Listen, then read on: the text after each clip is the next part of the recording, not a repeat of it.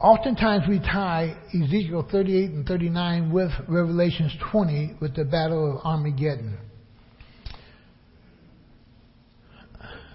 I think there's more areas that distinguish each one of these battles as two separate battles than what distinguished them to be the same battle. And we're going to look at a few of them. My thought is this. If Israel is going to sign a peace treaty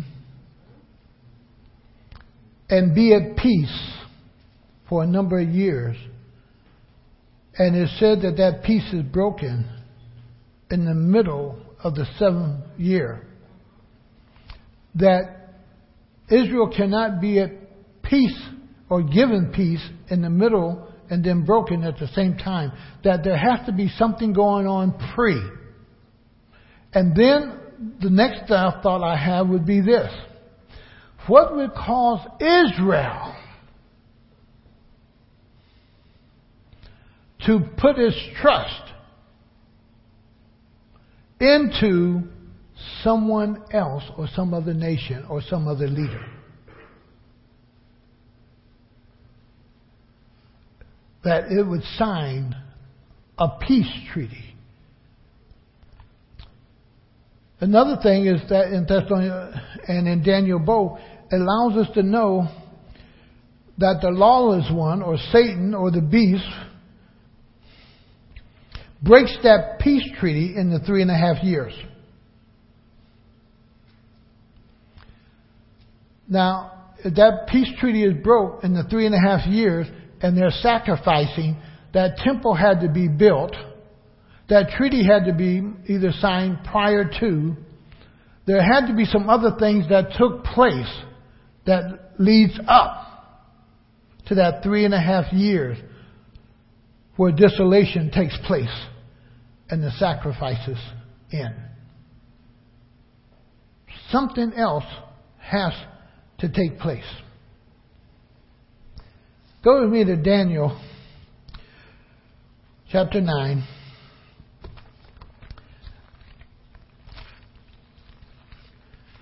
Look with me in verse 27. It says, He will confirm a covenant with many for 1/7. In the middle of the 7th, He will put an end to sacrifice. The Antichrist, the lawless one, the beast, said it will put an end, although they have entered into this covenant. And the question has to be, when was the covenant entered into? It could not have been entered into in that 3.5 year period and then broken also in that 3.5 year period. Because somewhere Israel had become quite comfortable. And I think Ezekiel gives us a little bit of look into that in Ezekiel 38. Where the people are quite comfortable in their setting, in their homes, in the world right now. Israel right now doesn't feel secure in the world. But something's going to happen between the rest of the nations and Israel that Israel will feel pretty secure and safe. Israel doesn't have that security right now. They don't have that sense of safety right now. And he says, in the middle of the 7th, He will put an end to sacrifice and offering. And on a wing of the temple, He will set up an abomination that Matthew 24 also tells us about. That causes desolation until the end that is decreed is poured out. Come with me in verse 31 of chapter 11 of Daniel.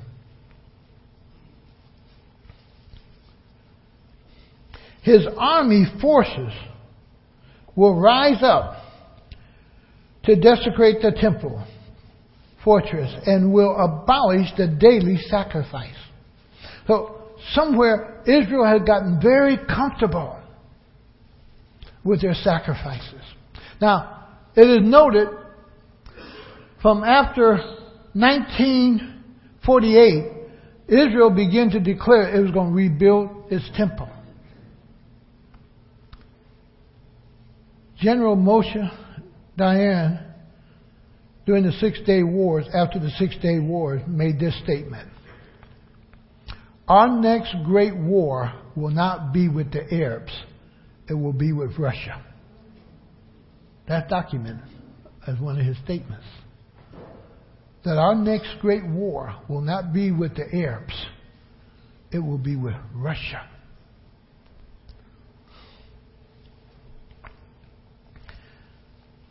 And it says the forces come against Israel and the temple and desecrates it and stops their daily sacrifice. Then they will set up an abomination that causes desolation. At that point, that one who seemed to be a friend, that one who somewhat guaranteed peace, that one person in which everybody had become very comfortable with, stands up and says, in a sense, I'm God. I'm God. Now, understand, it's not just Israel being deceived by this one. It has to be nations, the whole world, that's being deceived. Now, how will something like that take place? Go with me to Amos chapter 4. Amos chapter 4. I will submit to you that you should be able to see some of it taking place today.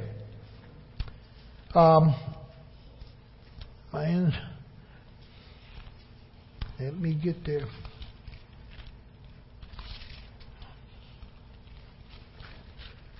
Amos, where art thou? I'm in Amos, now I gotta find my verse.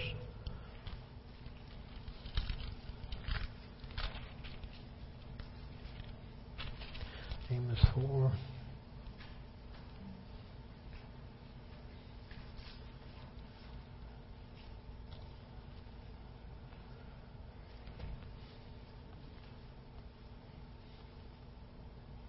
I can't call my verse to mind, for I had it all in this morning. It's about, somebody very quickly help me if you can scan it real quick. It's talking about a famine of God's Word. That there will be a famine in the land. But the famine will not be for food. It's going to be for God's Word. 4:6. Thank you. My eyes won't focus nothing now. Yes. Let's read it. I gave you empty stomachs in every city and lack of bread in every town. Yet you have not returned to me, declares the Lord. Nope, that's not it.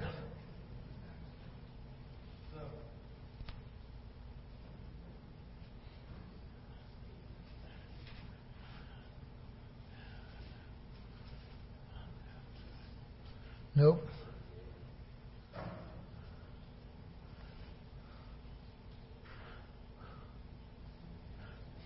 Is 1, 4. Okay, it popped into my mind and now it's out. 8:11. Let's take a look and see. Yes. I'm sorry. The days are coming, declares the sovereign Lord, when I will send a famine through the land.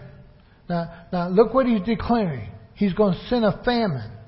People, we may be living in that famine today. People really are hungry for the Word of God. They just don't know it. They're like a child that is hungry who will take a sucker rather than a nutritious meal. That will take the candy bar rather than a meal that is healthy for them. And we are much like that in life. We ourselves will accept something else that we think is better than the Word, thinking we're going to satisfy our spiritual hunger. And there is a famine in our land. Look how many churches carry Bibles to church today. Look how many people are reading their Bibles. Look how many people desire to even know the Word of God. There's a famine in the land. Though they want it, they don't know what they want. Have you ever been that way about dinner? What do you want for dinner, honey? Well, I really don't know. You know. And he says there's a famine in the land.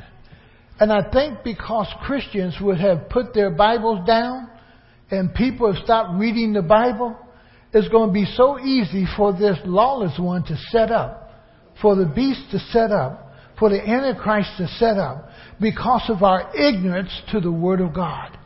And we're all going to be crying for something. As we look into Ezekiel 38, we're all going to be crying for somebody to bring peace. To bring peace, to give us peace. To cause the wars to cease. We're going to be looking for somebody. Run over real quick to Matthew 24:15.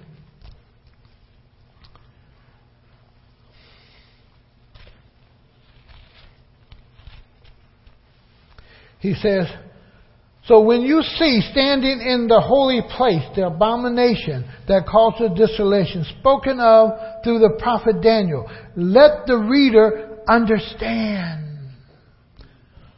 Let the reader understand. Who's going to be reading? Who's going to have the knowledge? Who's going to be there to be able to say, this person is not who he's trying to declare himself to be? Who's going to be there to say that? 2 Thessalonians 2:4. 2 Thessalonians 2:4. And he says, he will oppose and will exalt himself over everything that is called God. He will oppose and will exalt himself over everything that is called God. Now, there has to be a certain type of environment that is already set and present for somebody to stand up and exalt themselves, and people accept it. There has to be already a preconditioning of the mind and the heart for people to accept that. There has to be a real longing and fear in people that they're going to just accept somebody as though they are accepting that this is our last hope, our last chance. But times are going to be in such that people are going to be looking for a Savior that they'll miss the true Savior.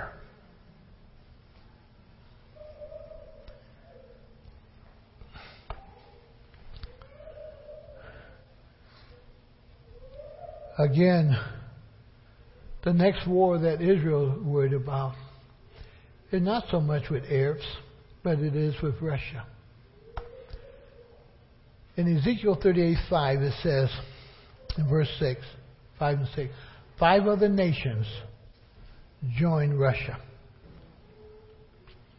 We already know Persia is Iran.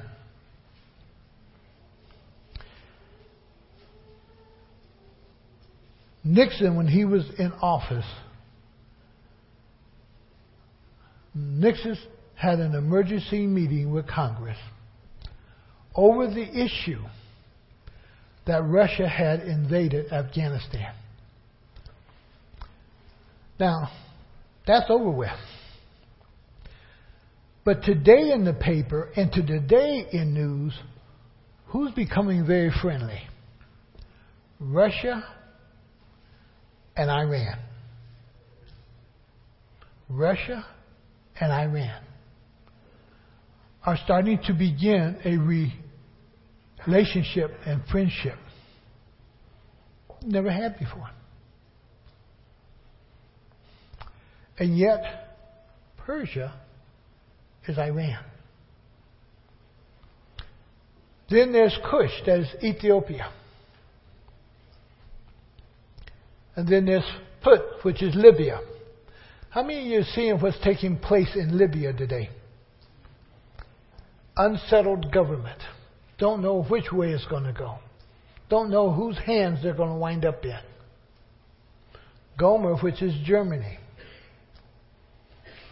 Germany, for the first time, really entered into talks some with Russia, even though it was over the Ukraine area. But just think about it. From the time of Reagan to this time, Germany has not had a lot to say to Germany because Russia held part of Germany under communism.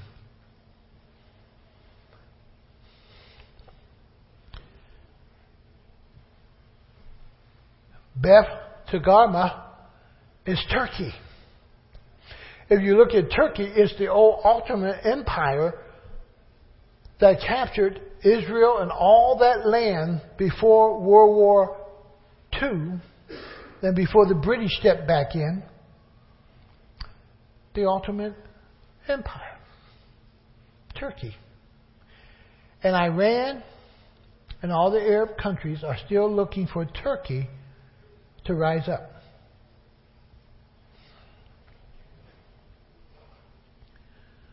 And then it says, and this is the part, turn to Ezekiel chapter 38.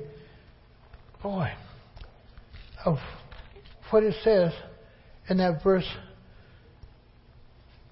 I'm going to end up with verse 6. It says, the many nations with you. The many nations with you. So he gives us a group of nations that will be with Gog. Let's go back up a little bit. Verse 1. The word of the Lord came to me, Son of man, set your face against Gog, of the land of Magog, the chief prince of Mesha and Tubal. Prophesy against him and say, this is what the sovereign Lord says. I am against you, O Gog, chief prince of Mesha and Tubal. Gog is the chief prince. Has power over these other cities, over these other territories. I will turn you around, put hooks in your jaws, and bring you out with your whole army, your hordes, your horsemen, fully armed, and a great horde with large and small shields, all of them banishing their swords. Persia, Cush, and Put will be with them, all with shields and helmets, and also Gomer with all its troops, and Beth Togarmah from the far north with all his troops, the many nations with you. Now, he talks about many nations. When we get into chapter 20 of Revelation, it's all nations. Not just many, but all nations. And that's one of the distinctions between, I think, what takes place in 20 of Revelations and 38 and 39 here. That there are many and defined nations and many nations, but in Revelation it says all the nations. Why? Because in Joel and Ezekiel, it declares that all nations will come against Israel. Here is not all nations. And it defines it by using this word. They come from the north. Where the others, they will come from the east, the south, the west, the north, them all. he goes down a little bit further, and we're going to see this area of safety that is there with Israel. He says in verse 9, come down with me. You and all your troops and many nations with you will go up, advancing like a storm. You will be like a cloud covering the land. This is what the sovereign Lord says. On that day, thoughts will come into your mind, and you will devise an evil scheme. You will say, I will invade a land, unwalled villages. I will attack a peaceful and unsuspecting people. Israel has so settled in. Now understand, when the Scripture used walls in ancient times, walls were built around cities for what purpose? For protection. Now these walls are what? They're down. They're down. There's a false security that is there. That somehow among the nations now, we are safe. And it says an unsuspected people. Show me a nation today that Israel really trusts. Oftentimes we will talk about America, but even now, Israel a little bit reluctant about who? America. But here it says, boy, they're not suspecting anybody to what? To rise up against them, to attack them. They have somehow, through this covenant, through this time, they're at peace. And somehow the rest of the world most likely see themselves at peace too, because this has always been somewhat the trouble part of the world. And it says one of the things that the lawless one does and the beast do, that they deceive. But something's going to break out so terribly that we're all going to be crying. All the nations are going to be crying for peace. And this lawless one is going to be able to set up. It's not that he does it all of a sudden. He's on the scene working now. He's on the scene working in our minds and our hearts. Satan is settled. And Satan knows where he wants to be at in 10 years, 20 years. So he's conditioning a younger generation, whether or not if they believe or not. He's even conditioning sometime an older generation, questioning, is the Bible really true? They may have grown up with it. Satan is busy setting up an environment that this lawless one will be able to stand up one day and say, I'm God. See what I've done?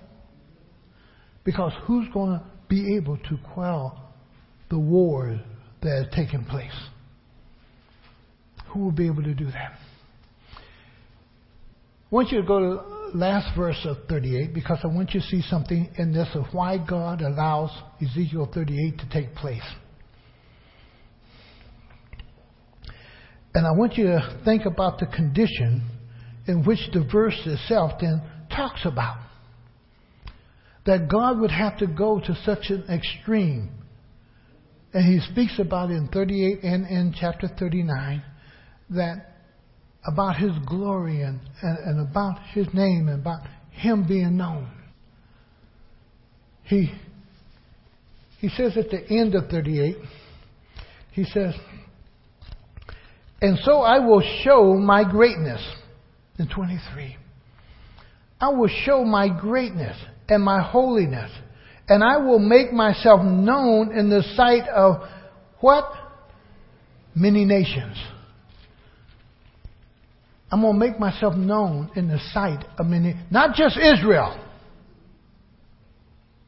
but in the sight of many nations. If God now has to make himself known in the sight of many nations, what is he saying? There are nations upon nations, millions of people who no longer even what? Acknowledge that he is or he exists.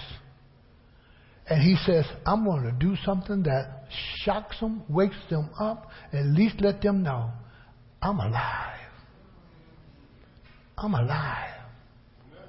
I'm alive. And it brings you back then where you have to make a choice. Did man do this or did God do this? Did man bring about this peace? Did man defeat this army? Did man do something or did God do it? And he says, boy, I'm going to do this. And they will know that I am the Lord. They will know that I am the Lord. Go over to chapter 39. Come over to verse 21. I will display my glory among the nations. Again, he's not just talking about Israel. The nations there is plural.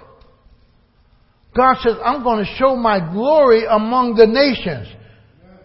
And we'll see the punishment I inflicted and the hand I laid upon them. Who is it them? Russia and those cohorts of Russia. That he is the one.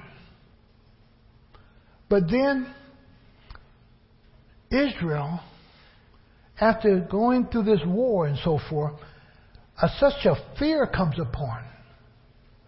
Who will cause me to be safe? Who is it?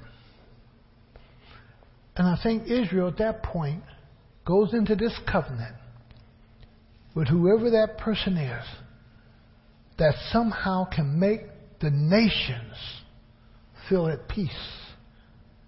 Even though it's a false peace. He will make the nations feel as though he's in charge and he can bring them peace and he can bring them together. And it enters into the tribulation part, even with that peace. But at that 3.5 year point, that peace is broken. But there has to have something that took place prior to that caused Israel to even enter into a covenant. Now, some have suggested the Antichrist might be a Jew. I don't know. Some have said he might be an Arab. I don't know. What I do know is this here. He's going to be such an excellent con man and a deceptor that he's not just going to fool the nation of Israel. He's going to fool nations. Yeah. He's going to fool nations. Now, some may ask, why would Russia want to even attack Israel? Why would Russia even want to go after Israel? Come on down with me into verse 12. In Ezekiel 38. Come to verse 12. It talks about the walls being down, without gates, without bars, because Israel is totally, feeling a sense of security. But then in verse 12 it says, I will plunder and loot and turn my hand against the resettled ruins and the people gathered from the nations, rich in livestock and goods, living in the center of the land. The center of the land. Where are they living at? In the center of the land. In the middle. One translation says, in the navel of the land. The navel is usually considered the center of the body. That they're in the center there. And Israel has always been like in the center. It has been stated, anyone who wants to control the world has to control that part of the world. Because it links 3 continents. Europe, Asia, and Africa. It is the center. And it links. And whoever wants to control has to control that part of the world.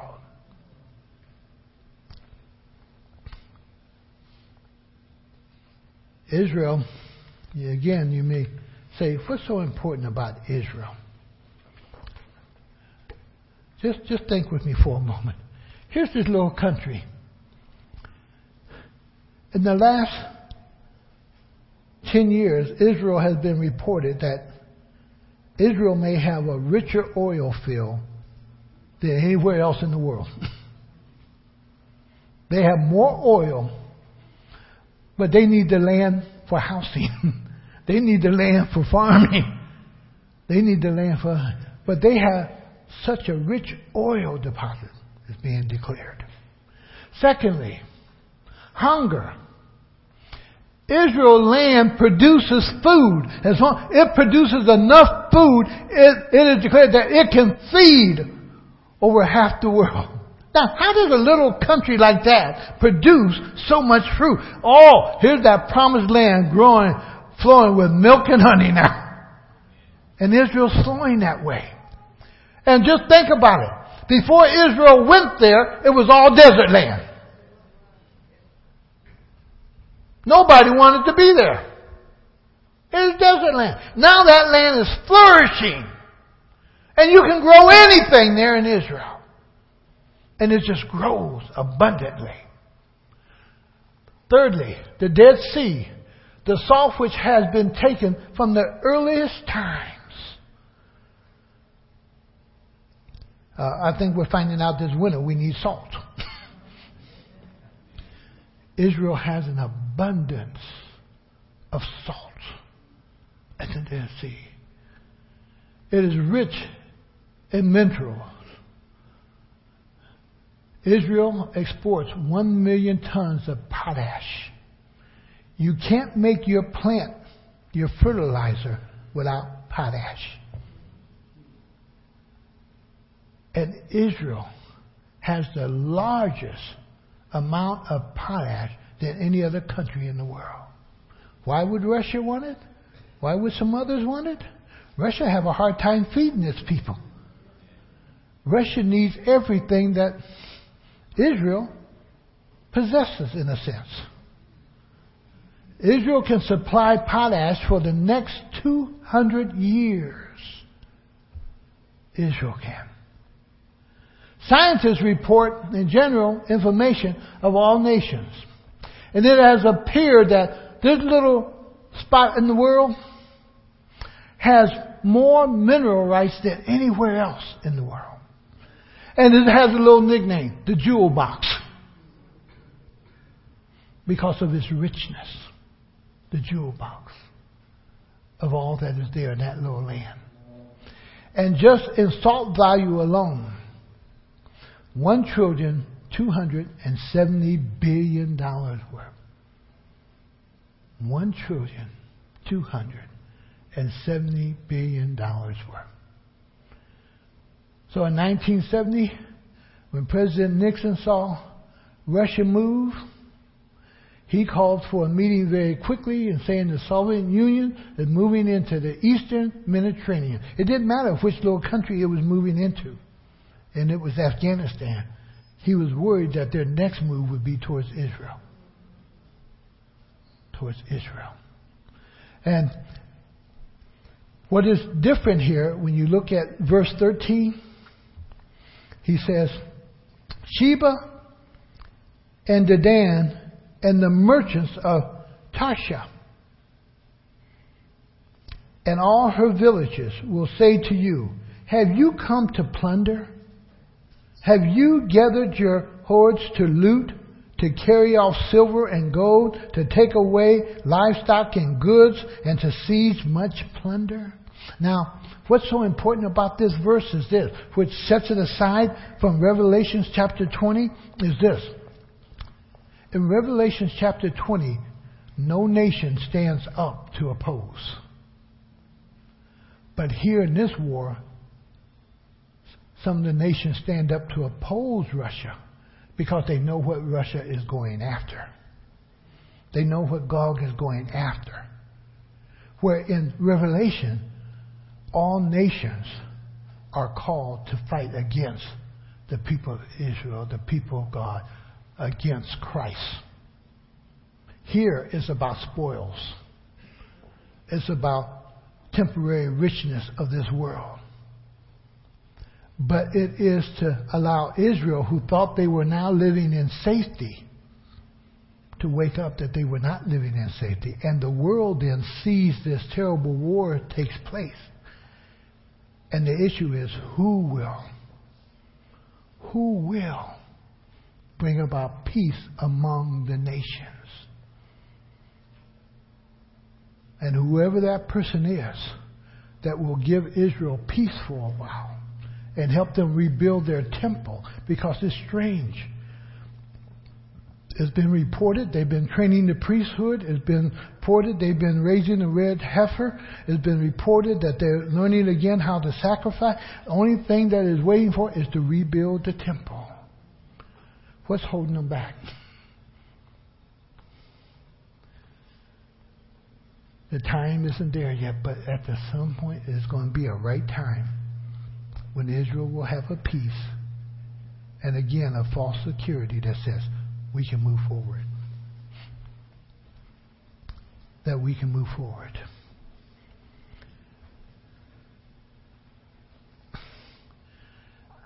What we need to understand is that here in this area, the Middle East is the hub between these three continents.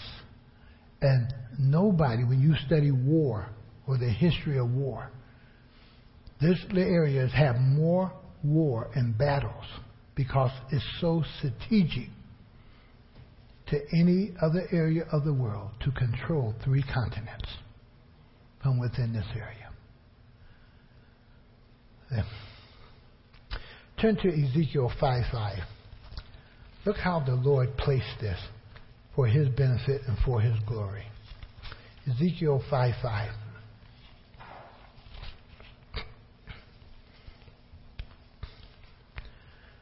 This is what the sovereign Lord says. This is Jerusalem, which I have set in the center of the nations. This is Jerusalem, which I have set in the center of the nations, with countries all around her. Where did God set her at? In the middle, in the center. And as we talked about last week, 2 weeks ago, Israel is the only group of people God gave land to. And it's the only group of people, in a sense, you could say God has preserved down through the years that His promise will come true in these latter days. There are a lot of nations that are no more. But Israel still sustained. A comparison of the two real quick. In Ezekiel, the main purpose is God to be known. In Revelation 20, it's not about God being known. It's about the defeat of Satan and his cohorts, the Antichrist. The Battle of Armageddon is all nations of the world that will come against Israel. That's even America, who is a friend, will turn his back on Israel. And somehow also be involved in that, because the Scripture makes it very clear. It's all nations that come against Israel. The Armageddon purpose is to annihilate the Jews in Christ and to fight against Christ. And understand, Armageddon takes place after what? The 1,000-year reign.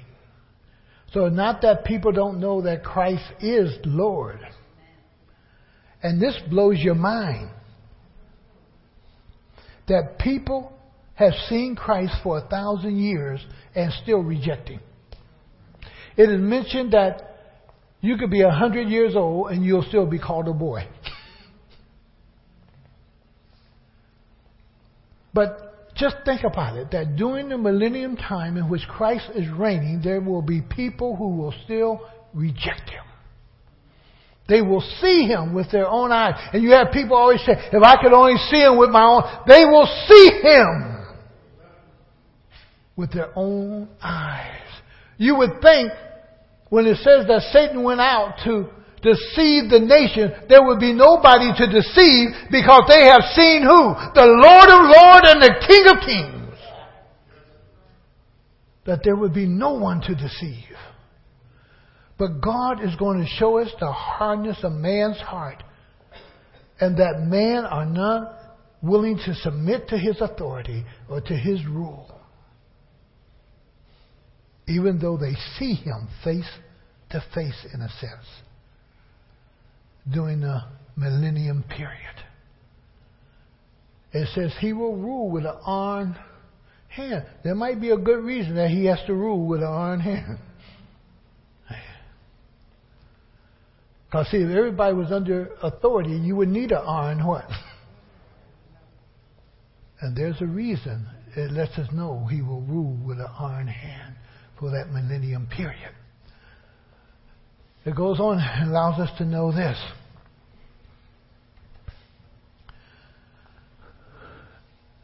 With Armageddon, as we read here in 13 and 38 of Ezekiel, that Dedan and Sheba, they kind of, and other nations, Tarshish, they went up in arms of what Russia is doing. Hey, you guys only went there to get the spoils. You went there to get the riches. You went there for this purpose. And they protested, in a sense. You don't find that in Revelation 20. Anybody protesting. Nor do you find anybody protesting in chapter 19 or all the way through, in a sense, a protest. And then Russia leaves these 5 nations with others.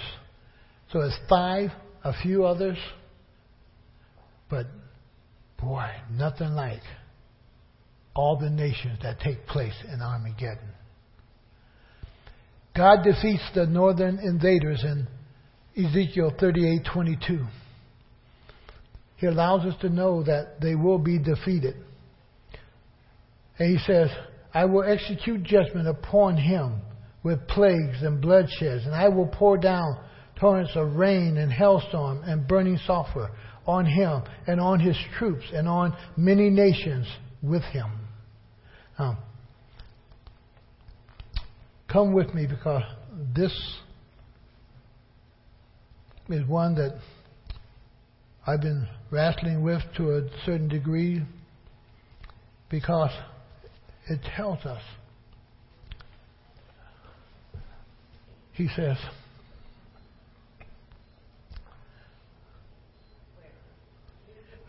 in chapter 39,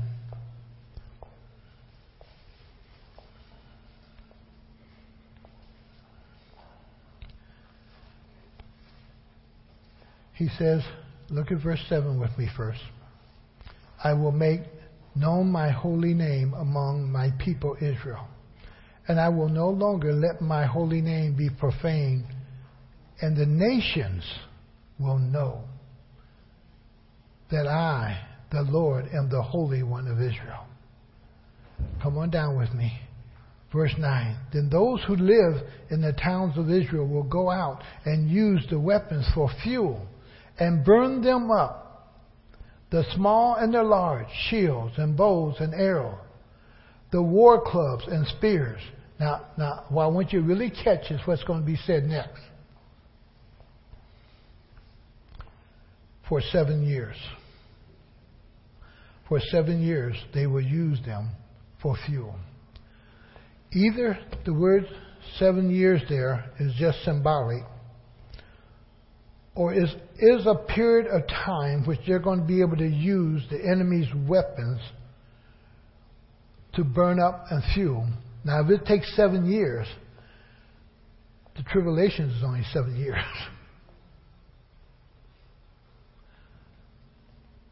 That's one of the strong points that I would take, that this has to take place prior to. Because nowhere in Revelation does it mention anything about this. But the destructions of their weapons will take 7 years. that they'll be able to use it for fuel. The other thing, timing caught me. God has them to bury the bodies. And it says it takes 7 months. And it says it even gives people employment to go out and bury the bodies.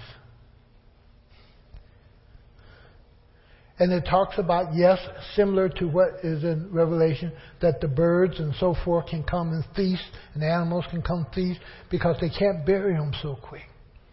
But they're all buried. In Revelation, there's no burial. There's no burial. There's no burial.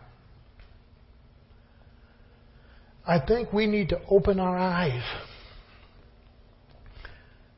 And we need to really take and keep a close watch on Russia, Israel, that Middle East.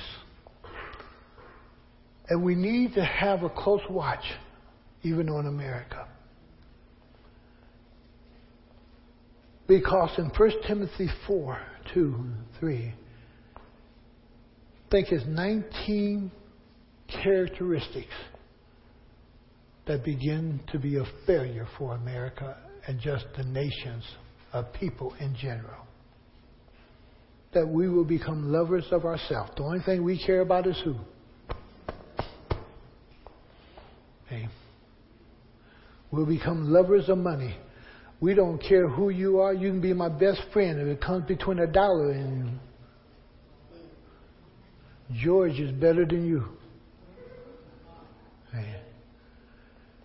And it talks about children being disrespectful towards parents. Do you see that on the rise? And it's going to get worse. And go through those 19 characteristics, and you're going to see them. Hey. And it's just amazing of what you discover when you go through them. And the whole process is that we need to understand that here they are. They're there. And that the Lord is saying, boy, these are things that you need to really look at. Go to 2 Timothy chapter 3. But mark this, starting with me in verse 1. But mark this. There will be terrible times in the last days. People will be lovers of themselves, lovers of money, boastful, proud, abusive, disobedient. Do you see a society today that is becoming more and more disobedient? Amen. We're becoming more disobedient. We are solely disrespecting authority. We will even sign and say to people while they're sitting there, I'll obey this, I'll do this, and I'll do that. And then we'll what? We'll break it right now. We'll say to a police officer right to their face, I'll do that, officer. Thank you for warning me. I'll do. And as soon as he leaves, we go right back to doing what?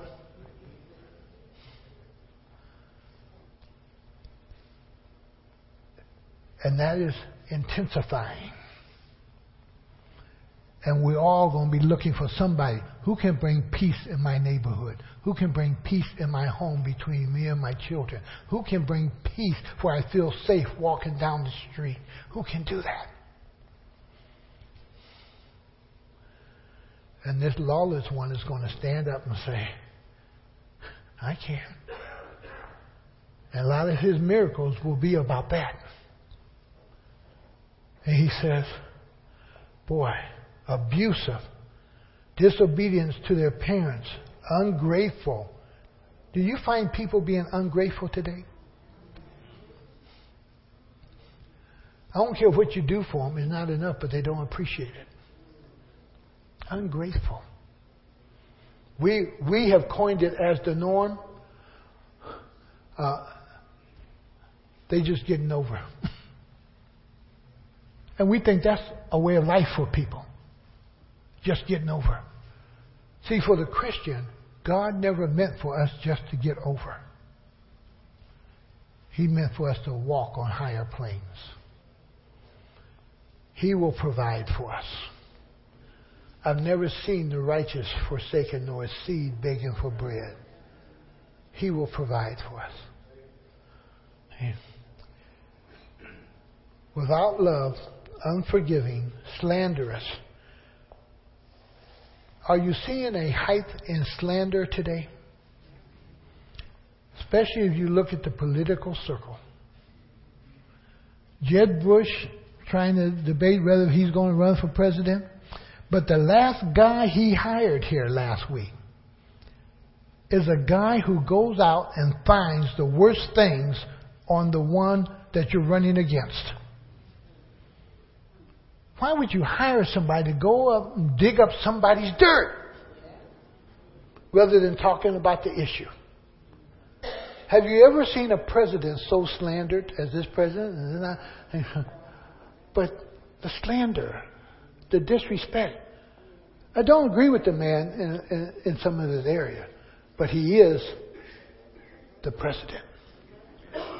And when we lose respect for an office or for a uniform or for a person in authority and we can just slander them, it's saying something about us and our character. Talk about the issue, not so much the person. Well, time has grabbed us.